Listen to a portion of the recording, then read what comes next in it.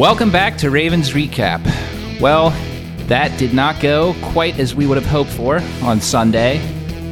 The Ravens certainly had a chance to win that game, and there was ample opportunities for them to complete a game where they started out behind but came back to have a commanding lead. But unfortunately, there were too many mistakes to overcome in a game between two very evenly matched opponents. And the Ravens are sitting at 6-4 with only a few days to prepare for a Thursday night Thanksgiving matchup against Pittsburgh. I guess, how did this happen, guys? What happened on Sunday? I think they got tired. I think that they leaned a lot on their top players because of injuries, and they slowly each got tired. You saw it with bad tackling in the fourth quarter specifically. You saw it with, I think Derek Wolfe played a great game, but he even said like that last play he wasn't able to get Henry, and he felt like he should have been able to make that play. But he had played so many snaps at that point and been a real hero in the game that, maybe he just lacked a step. And then from an offensive perspective, I don't know. They were up 21-10, and then they didn't score until they absolutely had to and fell behind. And I think there's a multitude of reasons behind that. I don't think that was so much the tired part. But yeah, yet again, as Derek Wolfe said, they cannot put together 60 minutes of football. Yeah, it is frustrating because when you look at it, I feel like this team's actual record is 8-2. But all that matters is really how you finish the game. Both against Pittsburgh and Tennessee, the Ravens are able to get up to leads in the first half that they should have been able to solidify and hold on to and finish those games. Games that were at home, for that matter, if that matters anything in 2020. But I know that there's a lot of Ravens fans who are really disappointed with this outcome and are starting to wonder if the Ravens are going to miss the playoffs. I mean, that's something that, with this crowded AFC picture, that there's some impatience there. There's some wonderings if maybe Greg Roman should be fired after the Steelers game. I guess we'll get to that. We'll get into what went well and what didn't, but I think from a high level, I think there's still a lot of hope for this team, but at the same time, just not all of the same parts on this team are clicking. And as we've said, even before this kind of bit of a losing spell happened, this team has yet to put together a full 4 quarters this entire season. Yeah, I think the big thing for me now is that the more film we have on the Ravens, the more we see them week to week, I think the more I can more confidently say that I just don't have confidence in the Ravens. And by that, I mean, they're not the team that they were last year. The strengths, I think some of them are there, but they're kind of a shell of what they used to be last year. I think the other thing to keep in mind is that the personnel definitely is not the same as last year. And I say that for a variety of reasons. One, obviously, Marshall Yonda retiring, it was a huge loss. There were some injuries that have happened this season, I think, that have changed some things. I think there have been some new pieces as well. And I think the other big thing is that some of these guys who, maybe we relied on to take a bigger step up this year, we just haven't seen. Honestly, I think that's the big thing for me is that, maybe coming into the season, I think a lot of us as fans saw the potential and said, if everybody reaches their potential, this team could very easily be better than they were last year, because it didn't seem like on paper that we lost all that much. And from the potential, it seemed like it would have been easily replaced, I think. I think, being 10 games in at this point, we have, I think, enough to say that, all of that is potential, and none of that has translated to the field yet. It still can, but as of this point, it just has not. And for sure, I mean, it's a huge disappointment. I mean, a lot of these guys who expect to step up, I mean, I'm sure they expected to take a step up and just haven't.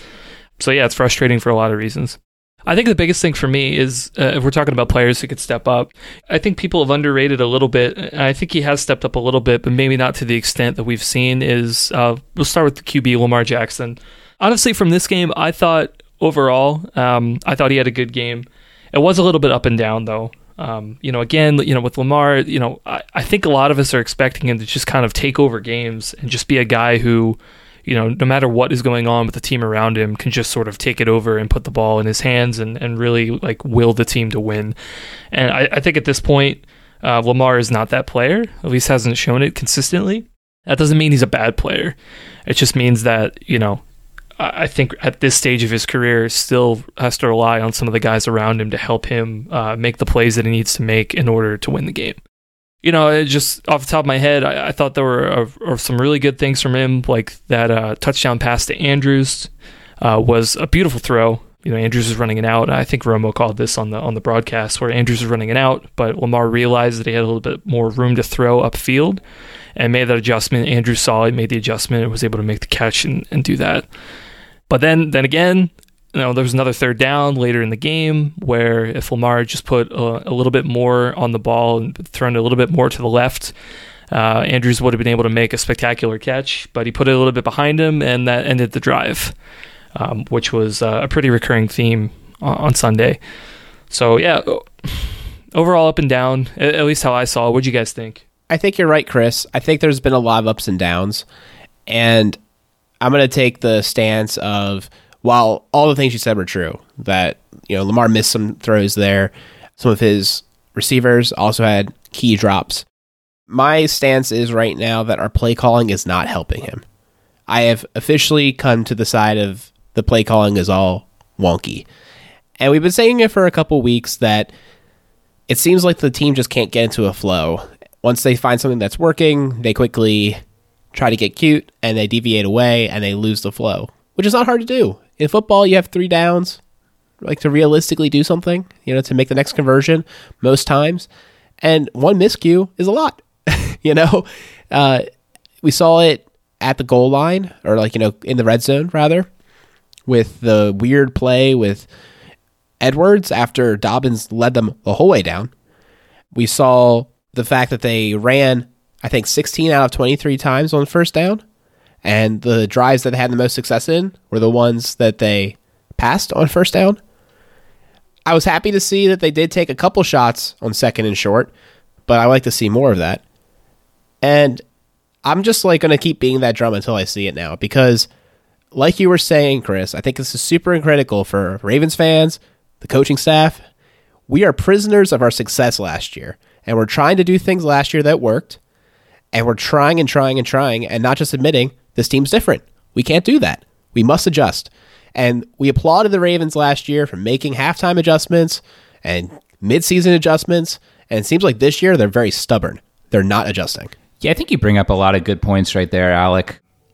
Yeah, second half adjustments will be something we'll get to, I think, because I do think the Titans made a couple that were pretty critical in helping them to have some success where they weren't in the first half, particularly in getting something going through the air. But yeah, I've been doing some thoughts on this because I had some conversation with some other fans who felt after the game that if the Ravens don't show up on Thursday, or regardless of whether or not they do, that Greg Roman should be canned, a la Marty Mornhinweg or Cam Cameron, that we've seen in the past after that game. Given the short turnaround, which I think they probably forgot that there's another Thursday night game after that, so really the big layoff is going to be after that Dallas game. And I think you really hit the nail on the head on what's the issue right now with Roman is, I think if you look individually at this game, in a vacuum, they're calling some good plays. There are definitely some plays that worked well. There's some plays that didn't work well yesterday, but had the potential to, if not for a penalty or for a miscue by either Lamar or somewhere on the offensive line. But you put it the best I've heard anyone say yet right now, which is just the flow of plays is not there right now. A good play in a vacuum isn't going to do you much good unless you're stacking it with lots of plays that feed in and off each other and are able to get you consistent, sustained drives. And something that worked really well last year. The Ravens were able to get off to hot offensive starts and able to control the game flow right out of the gate by scoring first on their opening drive. It's been a bit since the Ravens scored on their opening drive, and I think having those opening drives that go nowhere just kind of puts you behind the 8 ball to start with, and it's just consistency and a positive game flow is the biggest thing this offense is missing right now. I kind of see what you guys are saying, and I think to some extent I agree with you.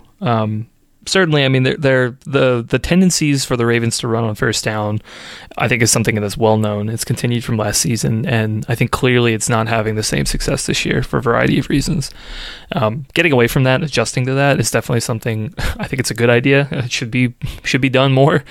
Maybe there were a handful of play calls, and Alec, I'm glad you brought that one up about that one. I don't know if it was a 3rd and goal play that Edwards was kind of in motion and then came, and I don't know if he was supposed to block somebody to the right of Lamar or something, but it didn't look like he knew what to do, and Lamar didn't expect him to do that, and I'm not sure what the heck that play was, but that was definitely a poor play. I wasn't sure what that was. But, I got to be honest, I don't know. I felt for me, I didn't necessarily have a problem with the game flow. I feel like for me, what I'm seeing week to week now is just guys aren't executing, and I know that like that's kind of like the constant thing is like, is it the coordinator or is it guys executing? But one thing that I would see different, if maybe I'm looking back to 2012, and again, for listeners, we have the benefit of hindsight here, so we can't really reproduce exactly how we felt at the time. But I felt, at least remembering back now, I would think that, when I look at a guy like Anquan Bolden or Torrey Smith, I could point to games that season before Cam Cameron was fired and be like, those guys are good players. Like, there is clearly potential here that we have not tapped into, right? One game I'd point out to would be the September game against the Patriots. Torrey Smith had one of the best games of his career as a Raven. And I could point to that game and be like, that guy showed up in the spotlight in one of the most critical games in his career at that point and produced. He produced the year before, 2011, his rookie season in Pittsburgh. Was another game where he showed up in the most critical moments and was clearly a piece that could be relied upon. And honestly, like this year, that's like, I'm coming around to being even more disappointed because there's guys like Marquise Brown who, like, as much as he had potential last year, it's like this year, he's just, every time his number is called, he's just not showing up. So there's no, like, if leave out 2019 and just focus on 2020, there's like nothing this year for me to say that like I could trust this guy moving forward. And so for me, when I'm looking at that, I'm like, well, maybe it was a mistake for me to say that this guy had potential. Maybe he just doesn't have it, right? Because I'm just not seeing it this year. If there was a certain type of play that Roman could call that he was really good at and just wasn't calling that play, then I would say like, okay, well, we need to like call that play more. Hollywood needs to get the more plays like that to be able to succeed. But like right now, it's not only him, but it's just a couple other players of like, we try a bunch of stuff to try and get them working, and it's just not happening. At this point, like, I'm not sure if a coordinator shift is the answer here. I'm really not sure what the answer is, but I don't know. Maybe this is just a diatribe for me to complain about Marquise Brown, number 15, a little bit, but I'm really like, wide receiver room is really holding the Ravens back right now. Oh, it's a total disaster, and I want to get right back to it. But I will say this with Greg Roman: I think I've been shifting constantly over the last couple of weeks about Greg, and a conversation with the 49ers fan we had on last year, Aaron. He's like, I need to know what you think of Greg Roman. And I'm like, okay. And we started talking. He's like, I'm telling you, man, I know how this plays out because it's the exact same thing that happened in San Francisco. He's like, everything you're saying right now is exactly what we were thinking year 2. And year 3 is going to get worse. He's like, and I was like, oh man, you might be onto something. And he like explained to me when they were watching that season, like the things that they were saying. And I'm like, that's literally what we're saying. Now, this could be coincidence, or it could just be the guy. I don't know. But I just want to throw that out there. And I think if Greg Roman is not fired and we do continue with him next year, we have to have Aaron on, because I think we have to do a show all about this and hear his story. Like what's year 3 going to look like from his eyes? Yeah, I'm torn on the Greg Roman thing because, for one thing, yes, that was well documented going into the season very heavily by people who are not Ravens fans and are looking on the outside looking in, who are fantasy football analysts, who are saying, maybe don't go all in on the Ravens offense because we don't know what's going on. If Greg Roman's going to have the regression he had in San Francisco, and as well as the regression he had in Buffalo as well with his time there. Where I struggle with it, though, I think in this particular case, we're running into a dilemma between you've got a guy whose history doesn't help him, but like Alex said, that could be coincidence, different organization, different personnel, and at the same time, you've got a franchise that it always seems we go through this so often where it's just like, okay, the offense isn't working, fire the coordinator. We did that with Matt Cavanaugh. We did that with Jim Fossil. We did that with Cam Cameron, Marty Morningweg, and now we want to do it with Greg Roman again. In that same period of years, there's only been one defensive coordinator that the Ravens had that you could maybe say was fired. I still don't know if Dean Pease actually retired and decided he didn't want to retire and go to Tennessee, or if the Ravens talked him into retiring to save his pride, because there was no way they were bringing him back after that debacle at the end of the 2017 season. But yeah, you look at the Ravens defensive coordinators. Marvin Lewis left to take a head coaching job. Rex Ryan left to take a head coaching job. Mike Nolan left to take a head coaching job. Gosh, who else am I forgetting? Rex Ryan. Did I say Rex Ryan again? Chuck Pagano's the other guy. Chuck Pagano. Right. Yeah. And it's just the way I look at it, maybe in this particular case, if we look at Greg Roman, okay, maybe he is only a one-year wonder wherever he steps up. But the next guy that the Ravens take, assuming Roman's gone, eventually we got to look at, okay, we're always having success with our defensive coordinators. We're always having difficulty with our offensive coordinators. What's the common denominator here? Well, we can develop defensive talent, but we can't develop offensive skill talent. So, I mean, I think regardless of whether or not Roman is the answer or is not, offensive coordinators are going to struggle here, unless they're Gary Kubiak, apparently, until we figure out how to develop offensive players outside of linemen and running backs, I guess. I've seen some people call for like Kubiak to bring back. I'm like, first off, one, he's got a job, right? He's not going to just like leave that and decide to come here. He's already got a job, right? Two, why would you want to bring him back?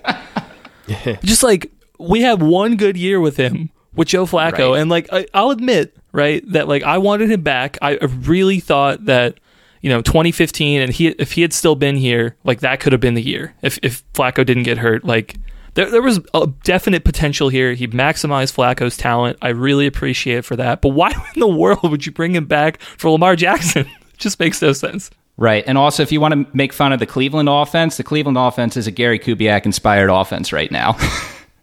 Yeah, I don't know. I think it's unbelievable. It's one of those things where, like, is it really an upgrade over Roman? And two, I know people complain all the time about how Harbaugh always gets, like, retread coordinators from other teams. Why would you do that with Kubiak?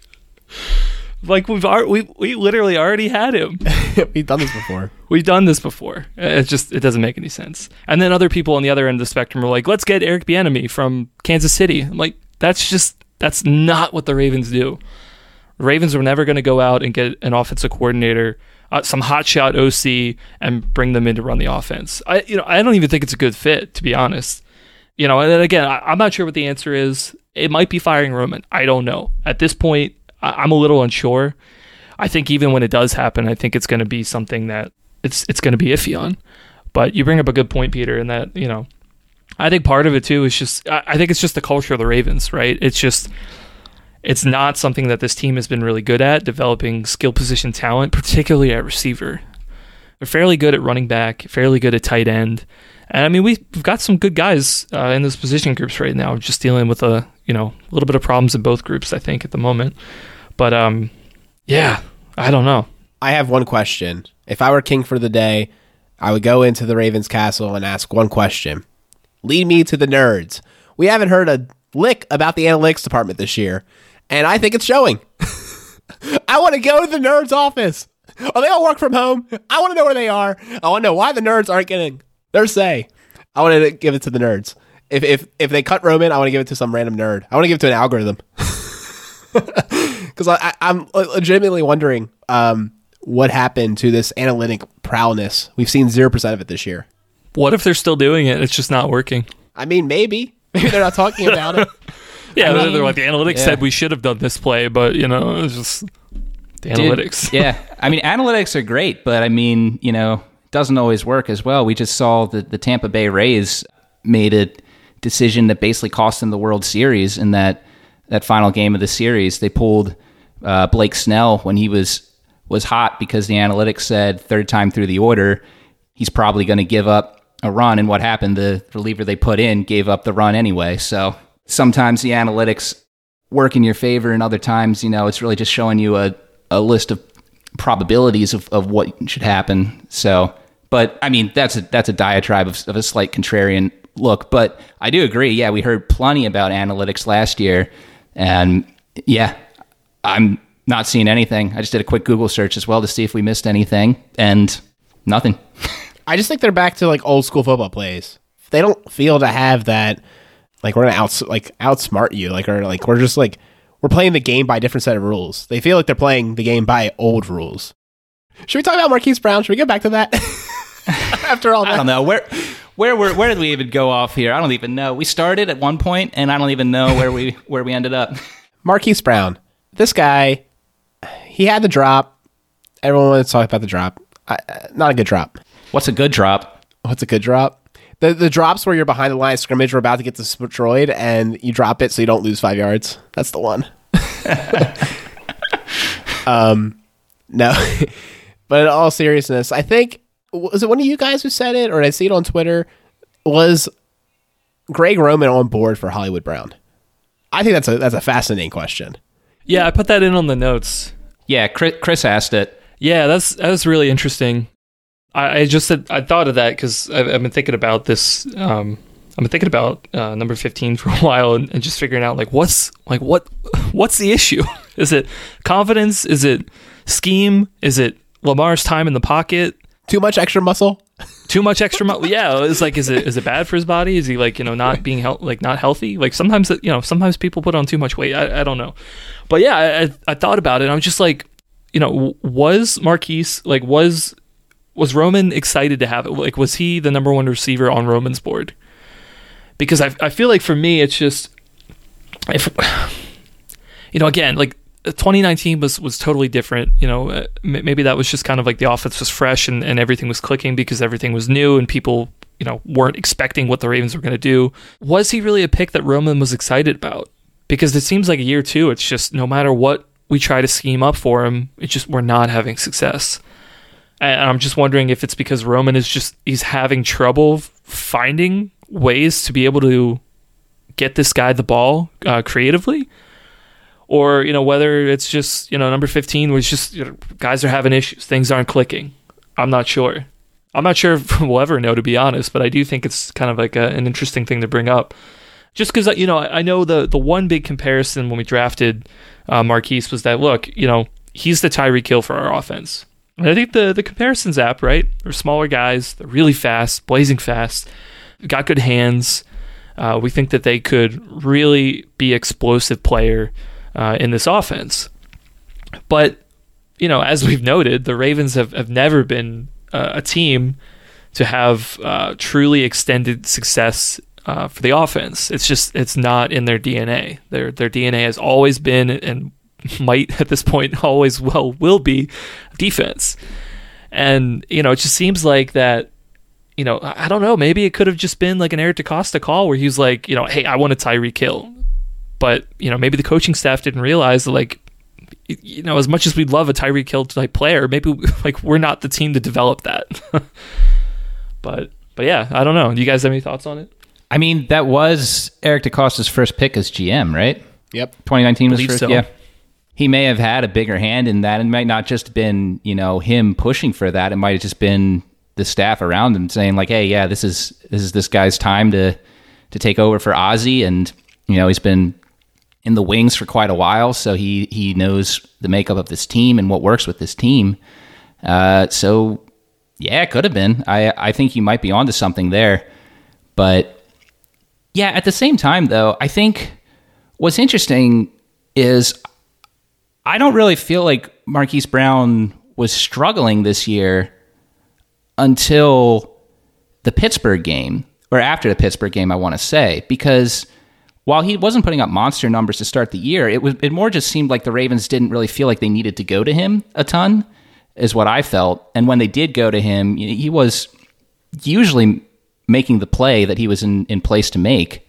But then the Ravens didn't go to him against Pittsburgh. And as we noted after that game, there were some times they could have where he got open. They just went somewhere else.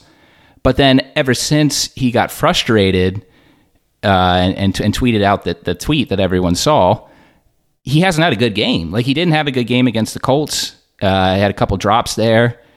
He got completely taken out of the game against New England, and no catches yesterday, although he did have a shot to make the game-winning play, which we'll get to what that play was and why that failed. But I think that's kind of the weird thing. Like, we've been expecting a breakout game for a while, because at the beginning of the season, it just seemed like they were just waiting for a game to use him in that role. But now they just can't get him the ball at all. It's a very interesting situation going on. We all thought it might be a breakout game. We talked about it with Titans fan Tim. I had him in my DFS lineup, and I can't believe I still cashed with that goose egg. Like, the guy just completely didn't show up. And I think we said, if he doesn't show up for this game, like, should we be very concerned? Well, he didn't show up. We're concerned. Yeah. I mean, that's one of the biggest things, right? I mean, we've had tons of good matchups against teams that are supposedly weaker at the position, and we're still not getting that success. And, I'm not putting it all on his shoulders. I really hope he turns it around. It may not be this season. Maybe it might be next season, because we have seen flashes from him, from number 15. I think at this point, it's definitely, he's going to have to rely on his mental fortitude and toughness to be able to kind of get through this slump.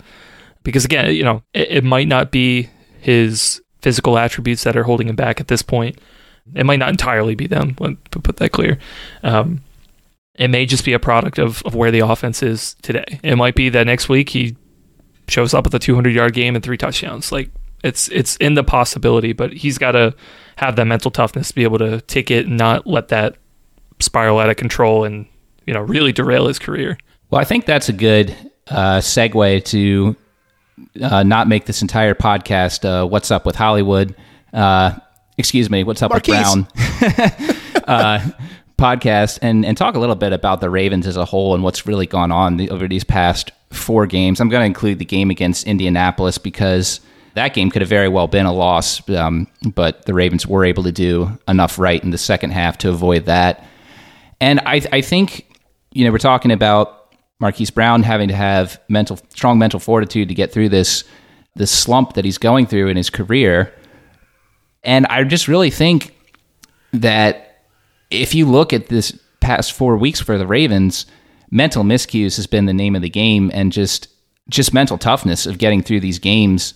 I think you look at all 4 of these games, the Ravens very easily could have gone 4-0 through that stretch. At the same time, they could have actually gone 0-4 and not taken down the Colts if some plays hadn't broken their way. And I think with where they are in the current playoff standings, and with the fact that their really only marquee win going forward right now in the season so far has been against the Colts, and maybe the Browns. Maybe you can throw the Browns in there since they are technically ahead of the Ravens in the standings, in spite of Baker Mayfield still not figuring things out there. God, that's so bad to say. I hate having to say that. That's the timeline we're in right now. But, I know. Yeah, I just think that what really doomed the Ravens against Tennessee was just some mental mistakes. And I don't know, we can go through them, but what do you guys think? Yeah, man. I mean, there are a few high leverage plays I point out. If I'm looking at the offense, right? I mean, I thought one play that I thought it could have been one of Lamar's better plays of the night was that deep ball he threw, not to number 15, but to Devin Duvernay. It was a nice deep ball. I thought Duvernay just kind of stopped a little early for that. He probably should have kept running and been able to make a play on the ball, but unfortunately he kind of slowed down a little bit to try and adjust, and a defender intercepted it. That may not be a mental mistake, and maybe a little bit of a physical one, but like it's a small mistake that is very correctable, and just attack the ball. Just literally just keep running on that route, and it will either come to you or you will get a PI call or it's incomplete, but it's not an interception, right? One of those is it's a very correctable mistake. Duvernay's a rookie. He'll probably learn from it, and things will move on. That was one right there that I thought that would be very correctable. Some of the O-line play, I thought, for the most part, I thought was actually okay. Lamar wasn't really under duress for most of the game. But then at the end of the game, the O-line just completely misses on a block of Harold Landry, of all people. Like, the Titans had to go out and get Vic Beasley and Jadeveon Clowney because they had no pass rushers, even though Harold Landry was their starter. But Harold Landry, of all players, got the one sack of the game. Just from, like, a mental mistake. I mean, this guy, like, you know, he's just a guy. You know, I don't understand how they let him, of all the players, be able to get that sack to rail the Ravens' drive in overtime. Yeah, I mean, I know it's maybe a little early, but even going on the defensive side of the ball of that just horrible effort to try and bring down A.J. Brown in the fourth quarter, it's just unbelievably upsetting. But, like, again, the good news is that all of these are, like, completely fixable, but the bad news is that just, like, the Ravens are just making just so many boneheaded plays, and it's not just one area of the team, it's everybody. I mean, on the A.J. Brown play, Marcus Peters and Marlon Humphrey, both of them missed that tackle. And those are like two of the strongest guys on the team that you can rely on week in and week out. And this week, they couldn't get it done. Yeah, man, it's exhausting. It's certainly exhausting, man. Just all these mental mistakes. Like, I get a migraine thinking about it, and I'm not even the one playing. Yeah, the Titans had a few drops. They actually were helping us out. I'm curious what their podcasts are saying, because, I mean, while they did definitely, you know, beat us, and I think they could have beat us by more, in a way. If the game went longer, like, we were never going to come back, you know, like the physicality difference near the end was very apparent. But yeah, I mean, they didn't play a perfect game either. I would just say the good news is from all of this is, I don't want to go too quickly through it, but the good news is the running back situation looked much better. The offensive line had one of the best games yet, despite all the shuffling. And even though Mark Andrews played over 85% of the snaps, he still looked all right and had one of his best games yet. So those were like the positives of the offensive side. We talked about all the negatives, but those are the three positives, I think. And if we want to talk about that anymore, we can. Oh, please. Yeah, let's talk about some positives to give us some hope. Give us some hope for the rest of this season. Oh, man, you know, I think, you know, we're focusing so much on the negatives here because the Ravens are in the midst of a 1-3 skid, but there's still 6 games to play. 12-4 is still in play, which would most certainly get the Ravens in the playoffs if they are able to win out, which they could. We've seen this happen before with the Ravens. They have some skidding in October and early November, and then they're able to right the ship. I mean, especially as the weather gets colder, that eats into the way the Ravens want to play their football, eats into how the Steelers want to play their football too, so we'll see if the winning starts this Thursday or not. But yeah, I mean, Mark Andrews had a monster game. Whenever he ran a post route, the Titans just had no defense for it. Just all day, that was every route he ran where he got the ball, with the exception of like one, I think. And granted, he didn't have anything where he had to really catch a contested ball, but you know, he was reliable there, and he's honestly this team's best consistent offensive playmaker this season when the ball's in his hand at the moment, outside of Lamar. But yeah, I mean, other positives, yeah, I agree with you, Chris, that the offensive line, while they could have played better, they played well enough for the Ravens to have consistent offensive success. We saw Dobbins finally get another extended look after he didn't get too much of a look against the Patriots, and there were some clean pockets Lamar had to throw the ball. Unfortunately, that interception to Duvernay, one of the cleanest pockets he's had all season, which makes that play even more of a disappointment. I think an underrated performance in yesterday's game was Ben Powers. I thought, watching the game rewatch, he really had a strong game, especially in run protection. Not as good in pass protection, but still pretty solid. And then, who was the guy starting at right tackle? So Fluker was in there for a bit, but mostly it was Mr. Holden. Will Holden, yeah. I think. Yeah. Yeah, he was in there for a bit. Yeah, he was basically split time. I don't know what's up with that. I guess I wanted to give him a look. That's so damning on Fluker. We were talking so highly of him at the beginning of the year, and now he's like swapping time with Holden. I mean, he really got beat bad that game before. I mean, he was. Oh yeah. Was it the was it the Patriots game, I think, where he got like thrown down by Lawrence Guy or somebody. I'm just like, Fluker, you're 350 pounds. Like, whoa. Like, something's not right there if you're getting thrown out. Either, I get that these guys are strong, but like, dang, gotta been really off balance or something. But I'm keen to see with Tyre Phillips being designated to return from IR next game if they try him out at tackle, because he did play it in college, and it seems like at this point they're willing to try anything. So maybe Ben Powers continues to keep his guard spot because we've established he's doing all right? He's kind of earned a starting job. McCary looked good as a center. Skura had 9 snaps. He came in and played a lot as they used him twice, I think, as a 6th lineman. And one time they did the play action, which is what enabled that huge pass to Mark Andrews. So that was kind of a cool look, right? They went heavy, they looked heavy, and then they went down the field. Not heavy. Yeah. Like, +1 for Roman. Congratulations. Yeah. We said something nice about you, man.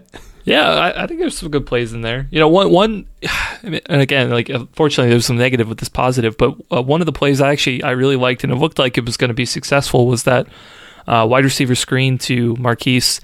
And it was actually a little confusing. I'm not exactly sure if it was drawn up this way, or I hope it was, but the execution looked a little jarring. But Lamar got the ball out to Hollywood, and it looked like he and Andrews had both gone for the ball at the same time. And this is why I imagine it was designed, is because they were already in the area together. And it gave Marquise a lead blocker for him to be able to make some space and pick up a couple of yards. Sadly, there was that false start penalty on McCary to negate that, but it was looking like you'd probably get a first down just from the yak there. So yeah, I don't know. Maybe that is a play that we can give to Mr. Marquise Brown and have a little bit more success in the weeks to come. But we'll have to see. Oh man, that play. Oh man, just in my rewatch of the game, that was the hardest play to rewatch, because I get that I don't know exactly where the whistle is blown and when the players on the field were cognizant of the fact that the play had been called off, but you saw that play get set up, and it looked like that play probably got at 5 yards at the least, maybe 8. And there's probably maybe even a case where Marquise is able to break that play for a touchdown. But worst case scenario, you've got at least second and manageable instead of that false start penalty and the clock runoff, which not only killed the momentum that the Ravens had over the Titans defense, but just took you out of very favorable field position to a spot where you don't want to be in the red zone trying to get a long play with not much field. But yeah, it's definitely frustrating. Yeah. Again, though, we're talking about the failures of the Ravens wide receiver room, because I don't think the Ravens should have been in that situation at all, because Miles Boykin should have been the guy on the field in that situation who we didn't see at all. And instead we got Dez Bryant, who does not look like he's in NFL football shape to me. I think he was gassed after that play where he, which was a bad play. It was a bad play. He caught the ball behind the line of scrimmage, and if not for excellent blocks by Willie Snead and I believe Mark Andrews, I had that in the notes somewhat. J.K. Dobbins made the block there, not at the end of the game, but that would have been a negative play. It was and Dez, I guess, was he seemed gassed to me, and he couldn't get lined up in time, and unfortunately was a false start as a result of that. I don't know. I had to go on that rant. My favorite memory of that play is the fact that we haven't mentioned the way I watched this game live was through the webcam of Peter, because I live too close to DC and wasn't able to find any way to pay money to watch this game. So I went with the webcam strategy, and that one Dez catch that he's talking about, I was watching the game at basically like 3 FPS. So I was like, is he quick? Is he quick? Did he look quick there? And then I found it on Twitter, and I was like, oh, he ain't quick. He looks like a tight end. No. Yeah. I mean, it's a shame. It's kind of what it's come to, right? It's just we don't have guys the younger guys that we could trust to be able to make those plays. I mean, I'm sure part of it too is like, just some design plays for Dez, but Yeah, I mean, you'd certainly like all these balls to go the younger guys' way, but yeah, we just haven't had too much extended success with it. The only other thing I want to go back on here before I think we should transition to defense quickly, but right. Just like another point to reiterate on of that play in particular, and some of the other ones of like, look, I think for O-line continuity is key. I think a lot of the coaches will tell you that, and I think it's one of those things that fans, casual fans, mostly, and even a lot of us, man. I'm not saying that I'm an O-line expert, but I do think that I have a little bit more of an appreciation for continuity and O-line play, and I think it's huge. And I'll say that a lot of the issues this year, I think have been in O-line. I mean, I feel like this year we've had so many more illegal shift or guys not being set or false starts. Just a lot of these like very correctable, but very frustrating penalties to go on some of the guys on the O-line. And I do think game day experience definitely contributes to that.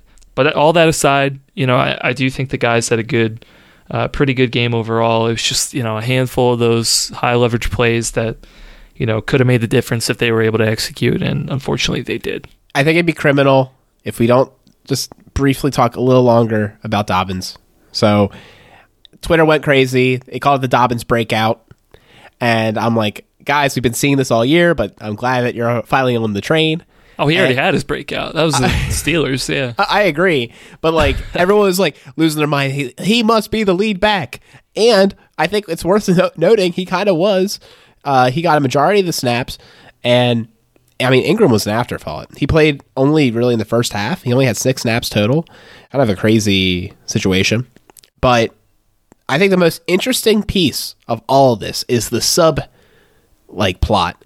Not the performance on the field, but Ronnie Stanley, sitting from home, chimes in, "Stop playing with my man, J.K. Dobbins, elite vision." And I was like, ooh, this man's calling out the fact that we take him out right when he's like, heating up. And I just thought that was worth pointing out. I am super sad that we're not going to see him on Thursday because of COVID, and I really hope that he and Mark Ingram get well. We'll talk more about that, obviously, in the next episode. But, man, finally, I feel like yesterday was the game. Because even though he had great success against Pittsburgh, he wasn't dominating touches like he did on Sunday. Got a pass block, though. Yeah, that was a bad pass block. I know exactly the play you're talking about. Yeah, that was not good. Yeah. But you also have to not have a guy flying at you that was a missed block. To be fair, that guy was not supposed to be flying at Dobbins. He was supposed to be picked up by the offensive lineman who was falling over. Oh, I know. McCary brought it too, but Dobbins was just like, oh, not my guy. Yeah, I know. That's decision. That's McCary's guy. He almost did seem like he ran away from it. I will admit. Maybe he didn't want to give him COVID. Stop. Oh boy. No. But yeah, no, Dobbins is going to be one of these players, man. I mean, his potential is definitely there. I hope he becomes a player that the Ravens can lean on for a long time. Yep. Yeah, I hope he recovers well. Yes, we all hope Dobbins recovers well. But you guys take the transition. I don't know what's going on with me. Peter's distracted.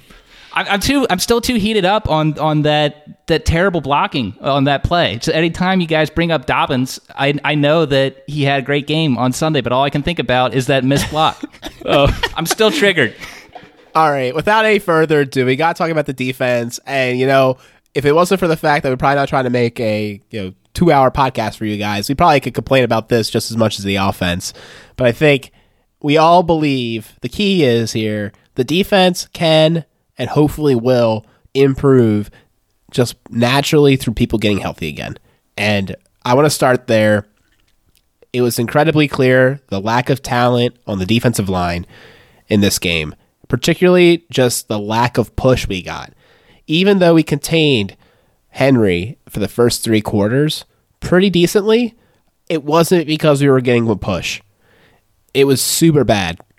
Ellis played almost 80% of snaps because of necessity, and we have 2 young guys in Madubuike and Washington who just simply weren't making a push, and we desperately need Campbell and Williams back. And it all hinges on them coming back to have this defense excel again, in my opinion. Yeah, absolutely. It was one of those things too, man, for the first 3 quarters, even up until maybe the last couple of minutes of the fourth quarter, I thought the Ravens, particularly in run defense, played as well as they could have given the circumstances. Agreed. Yes.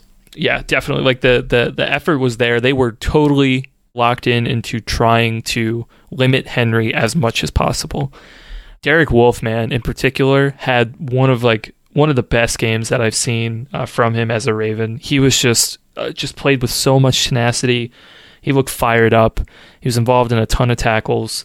And, like you said earlier in the show, Alec, he just ran out of juice at the very end, and he put that on himself, and which, for me, I don't blame him whatsoever for that. I think his effort was entirely noticed. I think he had a heck of a game.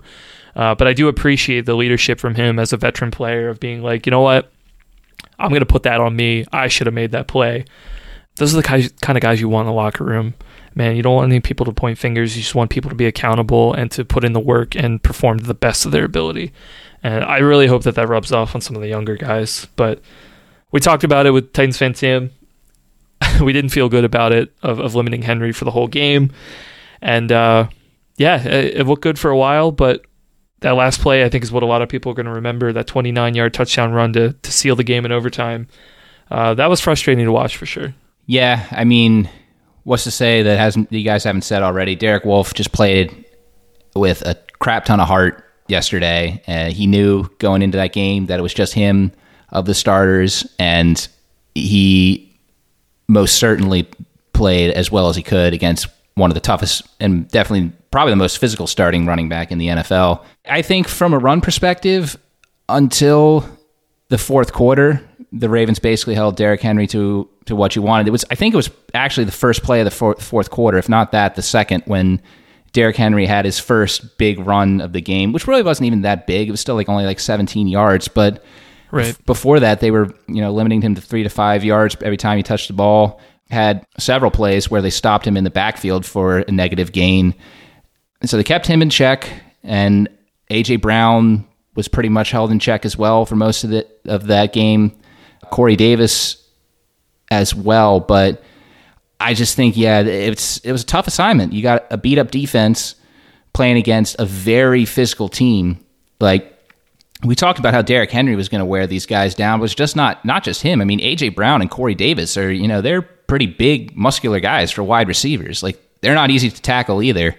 So just the defense was just gassed at the end, which was a shame because up until then, I think they put together an excellent game plan for keeping this offense at bay and giving the Ravens offense an excellent chance to win the game.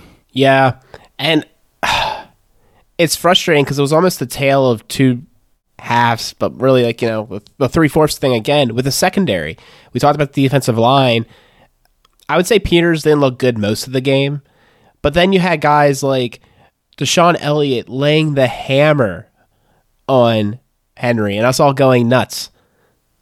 And then the next, 2 drives later or whatever, they're all missing tackles and they can't bring down A.J. Brown. And you see Queen get driven for 6 yards. Remember when we saw Mark Andrews block that safety?